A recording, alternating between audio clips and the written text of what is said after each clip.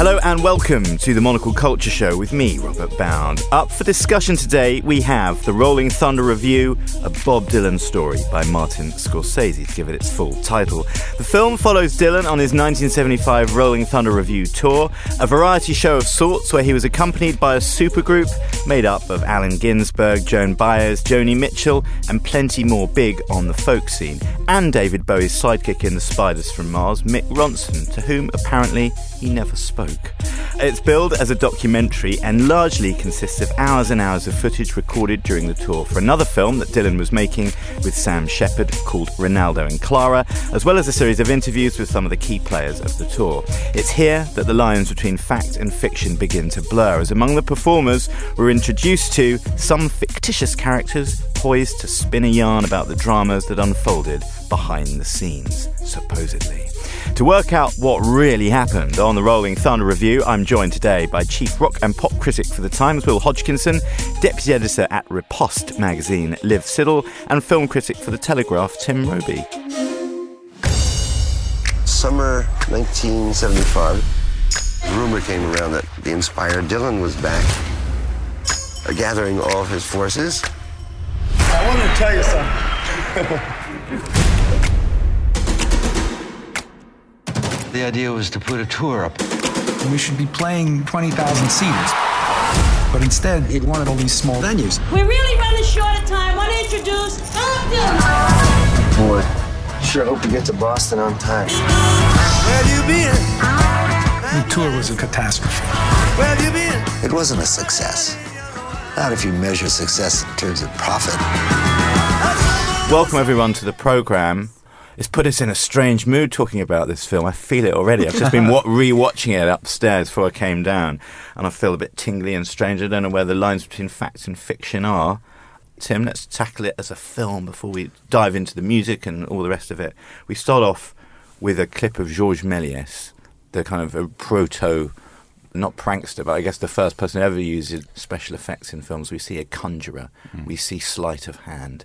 From where do we go after this? What sort of film are we looking There's at? trickery galore, basically, is what it's saying. And there's miming and face masks and all kinds of things. And there's a clip from Children of Paradise later on, the white-faced mime in that, which kind of parallels Dylan's look during this tour. So it's being very playful and kind of setting you up for this kind of magical air of conjuring. I'm going to say, of those of us here, as the rogue film critic, I'm going to be the least sort of Dylan expert, if you like, among us. But I did come in with one advantage into this film, which is that Desire is my favourite Dylan album. Yeah. And it's Desire that really he was sort of thrashing out on this tour and singing a lot of those songs for the first time.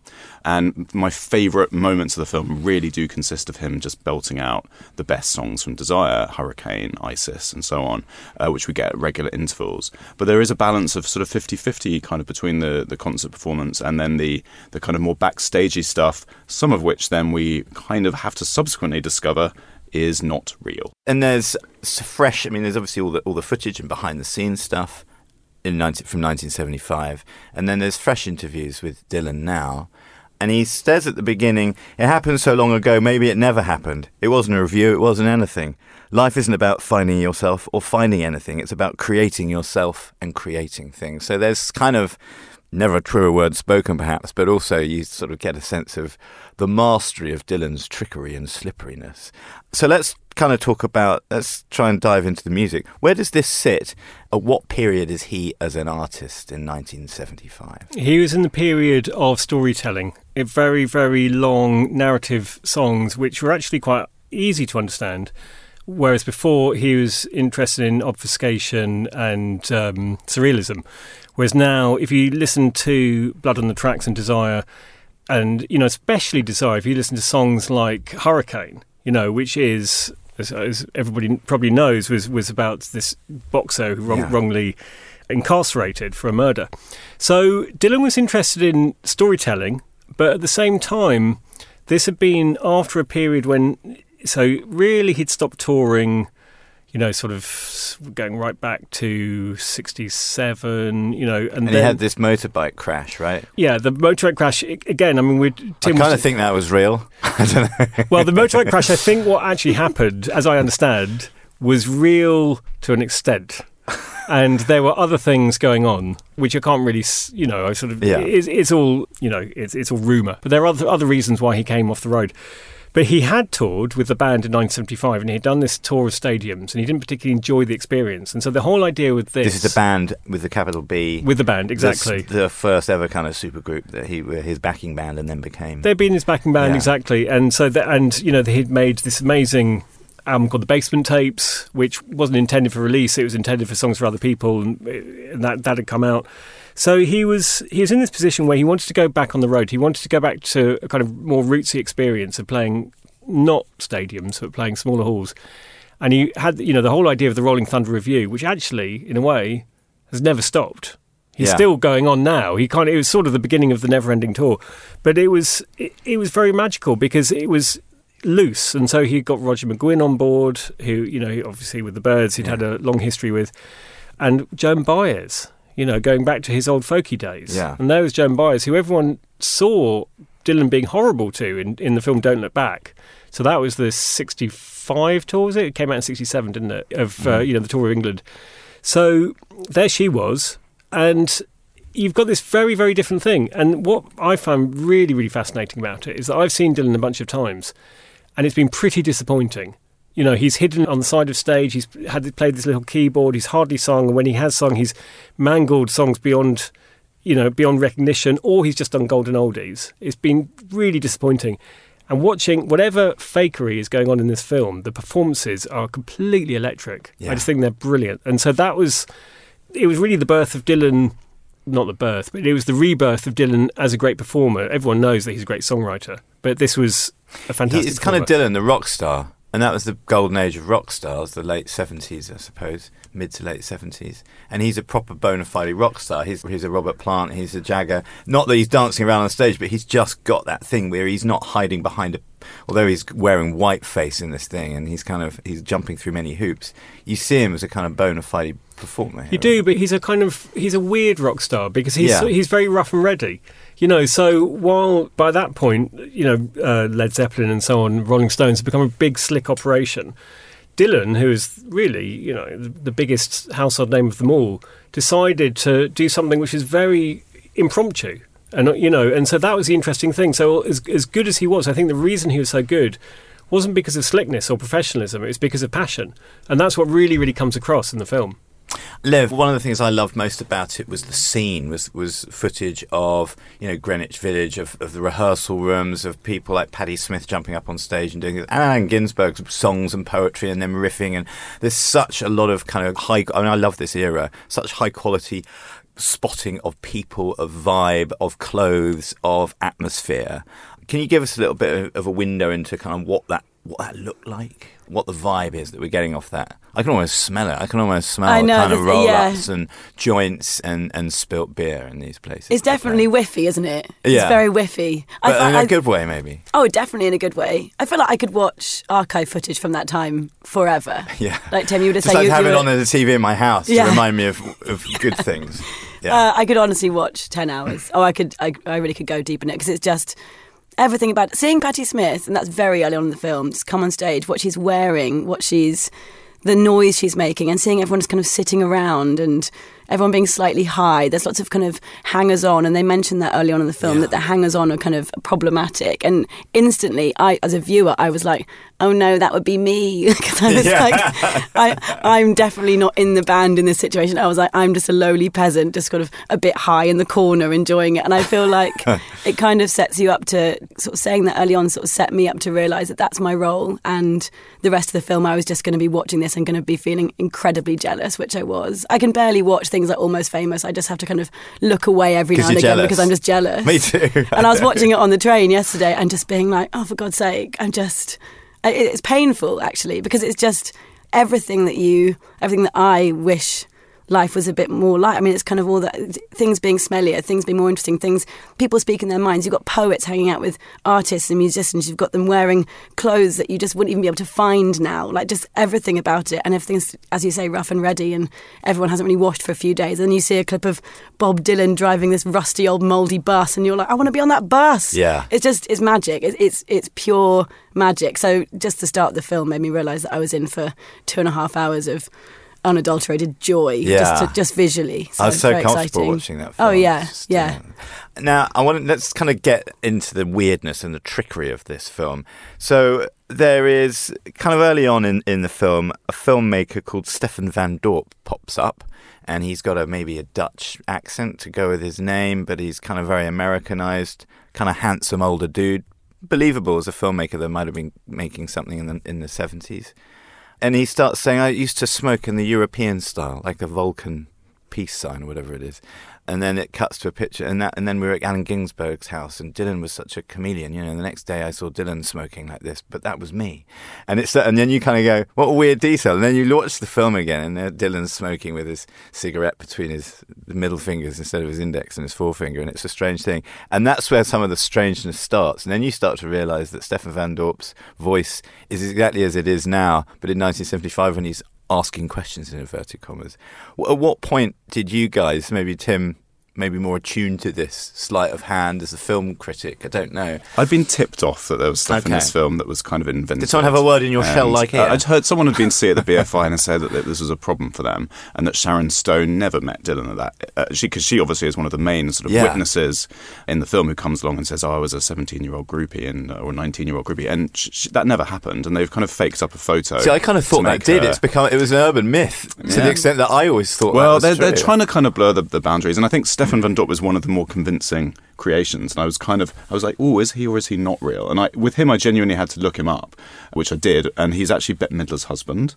He's an actor called Martin von Hasselberg, and he's kind of situationist prankster basically, who Scorsese has hired to play the role of this director who purports to have pulled all this footage together, basically. So he's, you realise that he's quite a clever one, I think. And then at the other end of the scale, you have a character called Tanner, who's a politician, who I did immediately recognise as fictitious because he's in a Robert Altman film. In fact, a TV series that Altman made in the 80s called Tanner 88. He's played by Michael Moriarty, and he's this congressman who pops up, and he doesn't really add much to this film other than just like, oh, it's Tanner, why is he there? And I've got to say, on the spectrum of these inventions, I was like sometimes really enjoying them and thought, oh, this is a fun kind of way of playing along with Dylan's kind of game of hide and seek with his various personas. And then sometimes it actually got on my nerves, and particularly after this blistering performance of Hurricane, which is one of my favourite Dylan songs. Incredible, presumably one of the very first live performances which we get to see almost in its entirety. We have Reuben Carter himself, just before his death, talking about the song. But before he gets to say anything, in comes Tanner and gives us a little kind of quotation of, and you're like, why is that there? Why is that being inserted? It felt like a fidgety and unnecessary thing to do. So I just thought, great idea, maybe not perfectly executed, and often I just wanted to be plunging back into the songs and into the kind of the real smell of the era, if you like, the reality of it, as you were saying. Liv just wants everything to be smelly. Yeah, it should have been in 4D, like smell-o-vision, exactly, yeah. And I wanted that. I wanted the reality a bit more than the sort of falsehood, but yeah. I mean, everyone will differ on that, and you'll go back and forth, I think. What about the tender moments in it? As Dylan is sort of this unknowable troubadour in lots of ways, and he's slippery and he doesn't answer straight questions and all the rest of it. But there are some lovely tender moments in it. Well, tell us about some of the tender moments in the film and some of the best performances, maybe. Well, the best performance would be the moment where Joni Mitchell is showing Dylan and Roger McGuinn and a few other people Coyote, which at that point they wouldn't have heard. And what she's doing is strumming along and teaching them the chords while singing it. And, Coyote is an incredible song. I think Liv's going to cry here. Yeah, I mean, it's so beautiful, isn't it? Yeah, it's really beautiful, yeah. And that was more. It wasn't so much the tender moment; it was more that was a remarkable performance, and that for me was about creation. And a very, very creative person who I've got a few things to say about later on. But there's tender moment, and it was really interesting what Tim was saying about the fakery, because my feeling was that he's stuck in all these fake moments, and of course, Dylan has always faked his past and his history. But at the same time, it's a really revealing film. So you have these performances, you have a very real feeling, and then you have moments like, so Joan Baez, who, you know, had been Dylan's girlfriend and had really been sort of usurped by him in many ways and left behind and treated pretty badly. There's an amazing moment where he tries to be Dylan and he tries to be top dog and all the rest of it, and he said, why didn't you marry me? And then she basically says that, you know, well, you're the one who... You went off and married someone else. You married someone else. And it's incredible. They both say, we married the wrong people, didn't we? Yeah. Bob Dylan, Joan Baez, and Jack Elliott, right in the Civic Center. You know me, I'm too old for that kind of stuff. Oh, well, here comes the story of the hurricane. The charisma that he has, I've never seen anywhere before or since. It was a circus atmosphere. It was a feeling of being alive. We didn't have enough masks on that tour. The champion of the world. They said, how about if you come on the road with us? He hasn't done an interview in 20 years. Joan Baez and me could sing together in our sleep. That's the story of the hurricane. The one thing that I got a bit frustrated by in the film, I mean, I love Dylan, but I don't think I'd particularly want to be in his band, or definitely wouldn't want to be married to him. And I felt everyone, isn't he fantastic? He's wonderful. Everyone worships Dylan. Do you know what I mean? Yeah. He's a very flawed individual. And someone like Joan Baez, you know, who knew him before he was famous and at that point actually was a much bigger star than he was in 62. You know, she wasn't going to put up with this stuff. And so when he came up with his usual kind of line, which is basically making him sound good and suave and cool and her sound like she was, you know, she didn't get with the program, she stood up to him. And that was a great moment. So I feel that, yeah, it is... The fakery is weird, and I tend to believe everything I see anyway. So it was only afterwards that I've discovered that half of this stuff is fake. The biddable Will Hodgkinson there. Yeah. But, you know, having said that, I also agree with Tim. Some of it, I think, what did that add to it? Why didn't you just have this amazing footage and these scenes that unfolded? You kind of didn't need to. I mean, I quite like the Sharon Stone thing, which I didn't even realise was fake. It well. She's pretty good. She hasn't acted so well for like years and years. Well, that's true. Not since Casino with the Scorsese film. Stellar performance. Yeah. The critical Tim Roby. I feel very like that too. I watched the first half being a basic Brenda and just being like, this is nice, like just kind of enjoying it and just believing it, being this kind of the gullible person they wanted to watch it. But then after listening to the New York Times podcast and a few other things about it, I was like, oh. But again, I was just completely stumped. I didn't really understand why. And then I felt a bit stupid, like, am I not really getting it? But I didn't really mind because there was so much Joan Baez and I didn't see that coming. I didn't know how much she'd feature in the film. And actually, I think without her in it, I might not have really enjoyed it that much at all. It'd be less revealing. She really made it for me. And she stands up against him even when she's being interviewed later, doesn't she? She says, oh, well, they said, did you really want to do this tour? Didn't you think it was going to be a bit of a nightmare? And she's like, well, believe me, I'd been there and I know Dylan. I know how bad it can be, but I thought it would be worthwhile. There was an energy to it that I was quite into. There's that fantastic bit where she dresses up as Bob and puts on his flowery hat and the white face. She and really goes does to look like him as well. Yeah, and she goes to get a coffee and everyone kind of fusses around her and grabs and things. And she was like, it was interesting to be Bob Dylan for a few minutes and see how much people change around her and how frustrating, as you say, because she was, you know, bigger selling artist and people still were kind of throwing her aside. I mean, the Joan thing is just fascinating. And women get the kind of the equal and the better of him quite a bit in the film. Scarlett Rivera, the violinist, who's an amazing creature. I mean, beautiful and just phenomenal sound on her. I mean, I don't really know about her because, like I say, I haven't really swatted up on my Dylan, but it made me realise that I think the reason I love Desire more than the other albums is her violin playing. Yeah, that violin playing. I mean, in Hurricane, just those incredible kind of trills that she does up and down. And One More Cup of Coffee. It's so moody. Yeah, absolutely. Spooky. And watching her on stage do it right next to him the whole time. Yeah, and eye contact, and you know, you see that thing, you see it so much in the film that Dylan doesn't make eye contact with anyone, apart from the people he allows to, and that's Scarlett Rivera, who's got this kind of dead-eyed stare at him while she's playing, and he kind of looks away.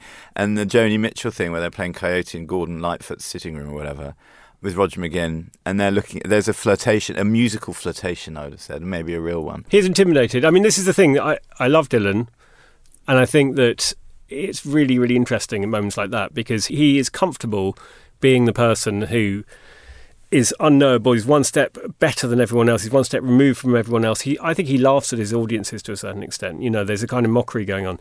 But, you know, I like it when you have the Scarlett Riveras and Joan Baez's and the Joni Mitchells of this world who are kind of, they're in their own way, they're standing up to it. They're brilliant. Yeah. Yeah.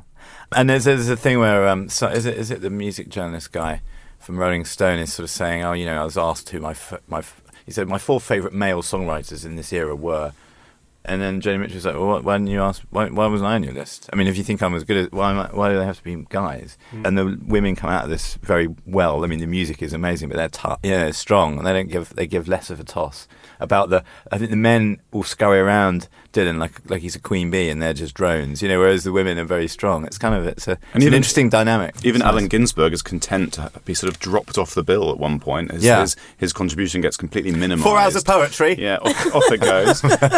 But there's some lovely stuff with him and Bob, and like when they visit Jack Kerouac's grave and they just sort of sit down cross-legged and like he plays his little piano thing, and that was very sweet. Yeah. Thanks to this film, we now have that. And there are these, you're right, and that's a kind of another thing that's almost like a document of the times. It's a time capsule of these moments. There's something so freewheeling, to use a Dylanism, about that kind of thing, where that unstoppable tap of creativity, actually, where you just sit down next to it, and maybe it's a rehearsed thing, and maybe they had an idea to do it, but it seems very effectless. But it's worth mentioning, and it's worth mentioning that if you really want to nerd out, there is a massive box set that's just come out. This is the 14 CD thing 14 that comes CDs, with it. And I've done it. I've been through it, and it's great because you've got 2 CDs, which is just the demos, and they haven't been heard. Well, they probably have endless bootlegs of Dylan, but I certainly hadn't heard them before.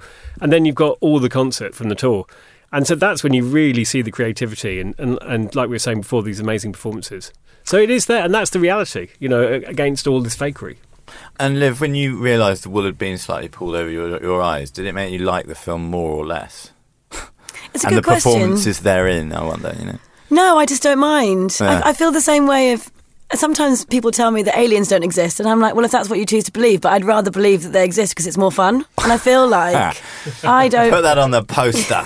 I don't mind. Aliens are real. I don't mind being led down a funny path if that's going to... I honestly, I feel like it's more interesting, and I'll believe anything. And I genuinely don't think Bob Dylan has ever given anyone the truth. What do we expect? Yeah. It's fascinating for that reason, and I'm glad. I think I agree that there are parts in the film, especially with Reuben Carter, where the fiction kind of muddies the power behind the actual story about them kind of essentially saving him from a longer jail sentence.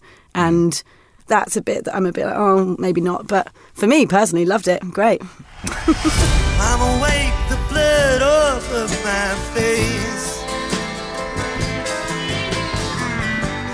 I can't see through it anymore. Bob always been searching for something else. I think he liked the chaos. Focus in on that. Life isn't about finding yourself or finding anything. Life is about creating yourself.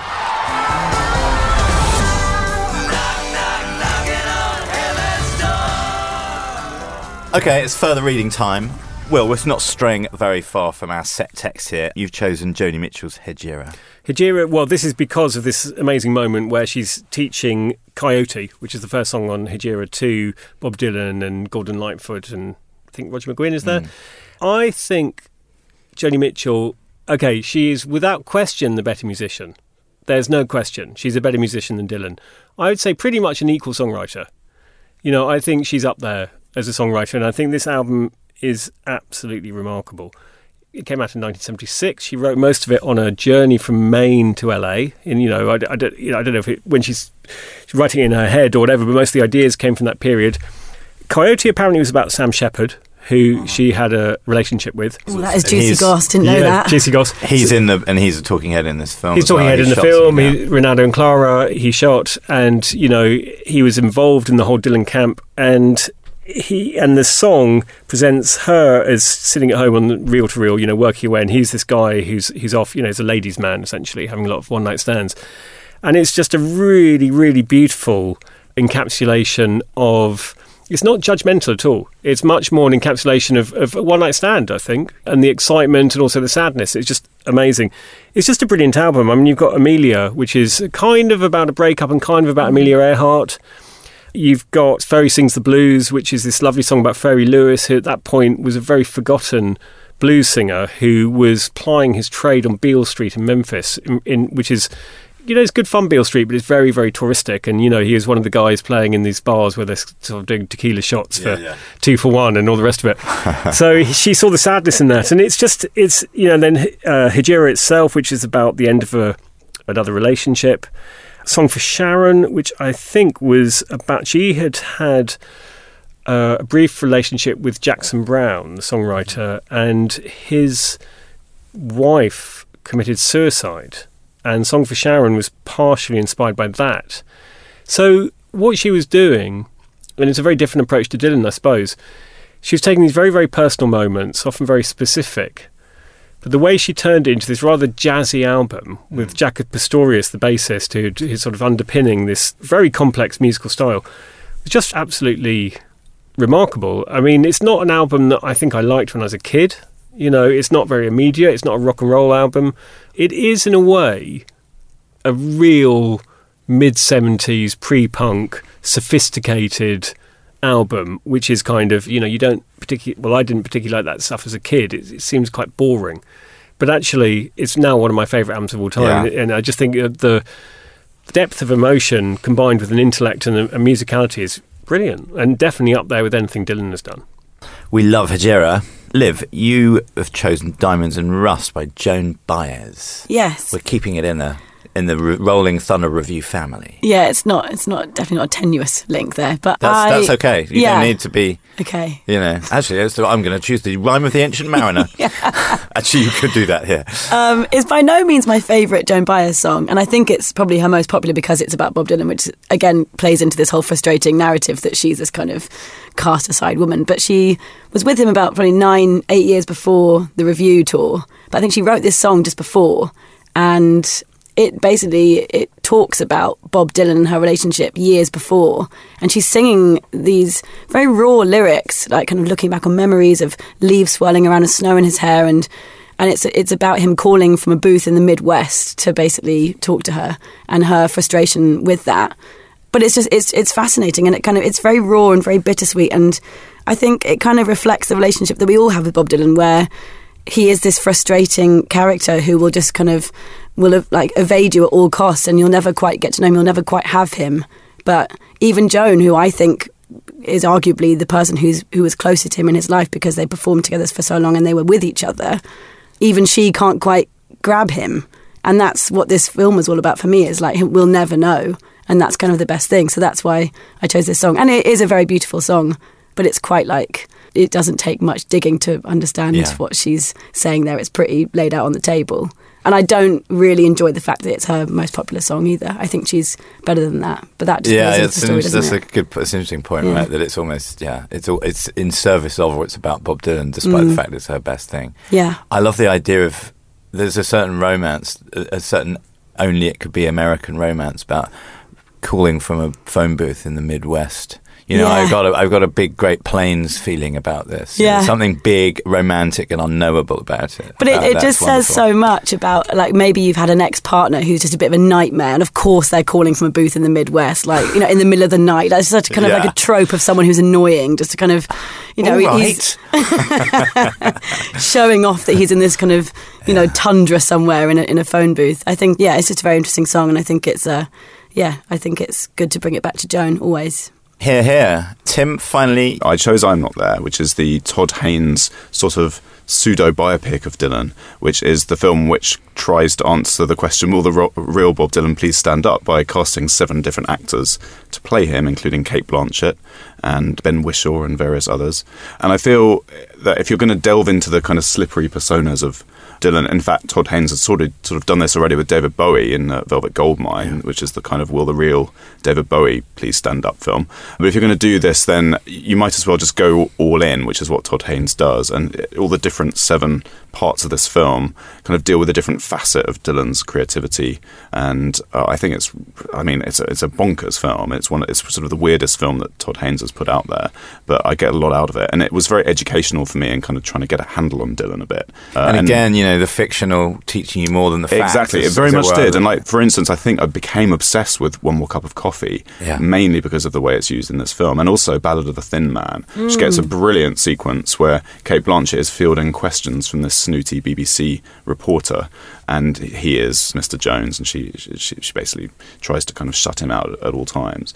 And the way that those songs are used to kind of dig into the Dylan myths is really clever, I think. And I'd like to rewatch it again now, actually. Yeah, that film is great. I'd like to rewatch it again. I think it does well at describing. It kind of, when I watched that, I understood a lot more about Bob Dylan, even though it's quite abstract at times, and sometimes it's very confusing. Things like Heath Ledger, and then it's Cate Blanchett, and then the soundtrack is all covers of his music, so it's all very. Again, we're never getting to Bob Dylan. It's just kind of stuff around him, but you're kind of building up all this kind of big collage that eventually makes you understand more. But if we do at all, that's probably all a lie as well, that film. I don't know. Won't be fooled again. Got no idea what was real anymore. What rich pickings from Bob Dylan, the Rolling Thunder Revue, A Bob Dylan Story by Martin Scorsese. It's been in cinemas, maybe it's still in a few. It's on Netflix, by the way. Thank you very much to my guests today, Liv Siddle, Will Hodgkinson and Tim Roby, and of course to my producer, Holly Fisher.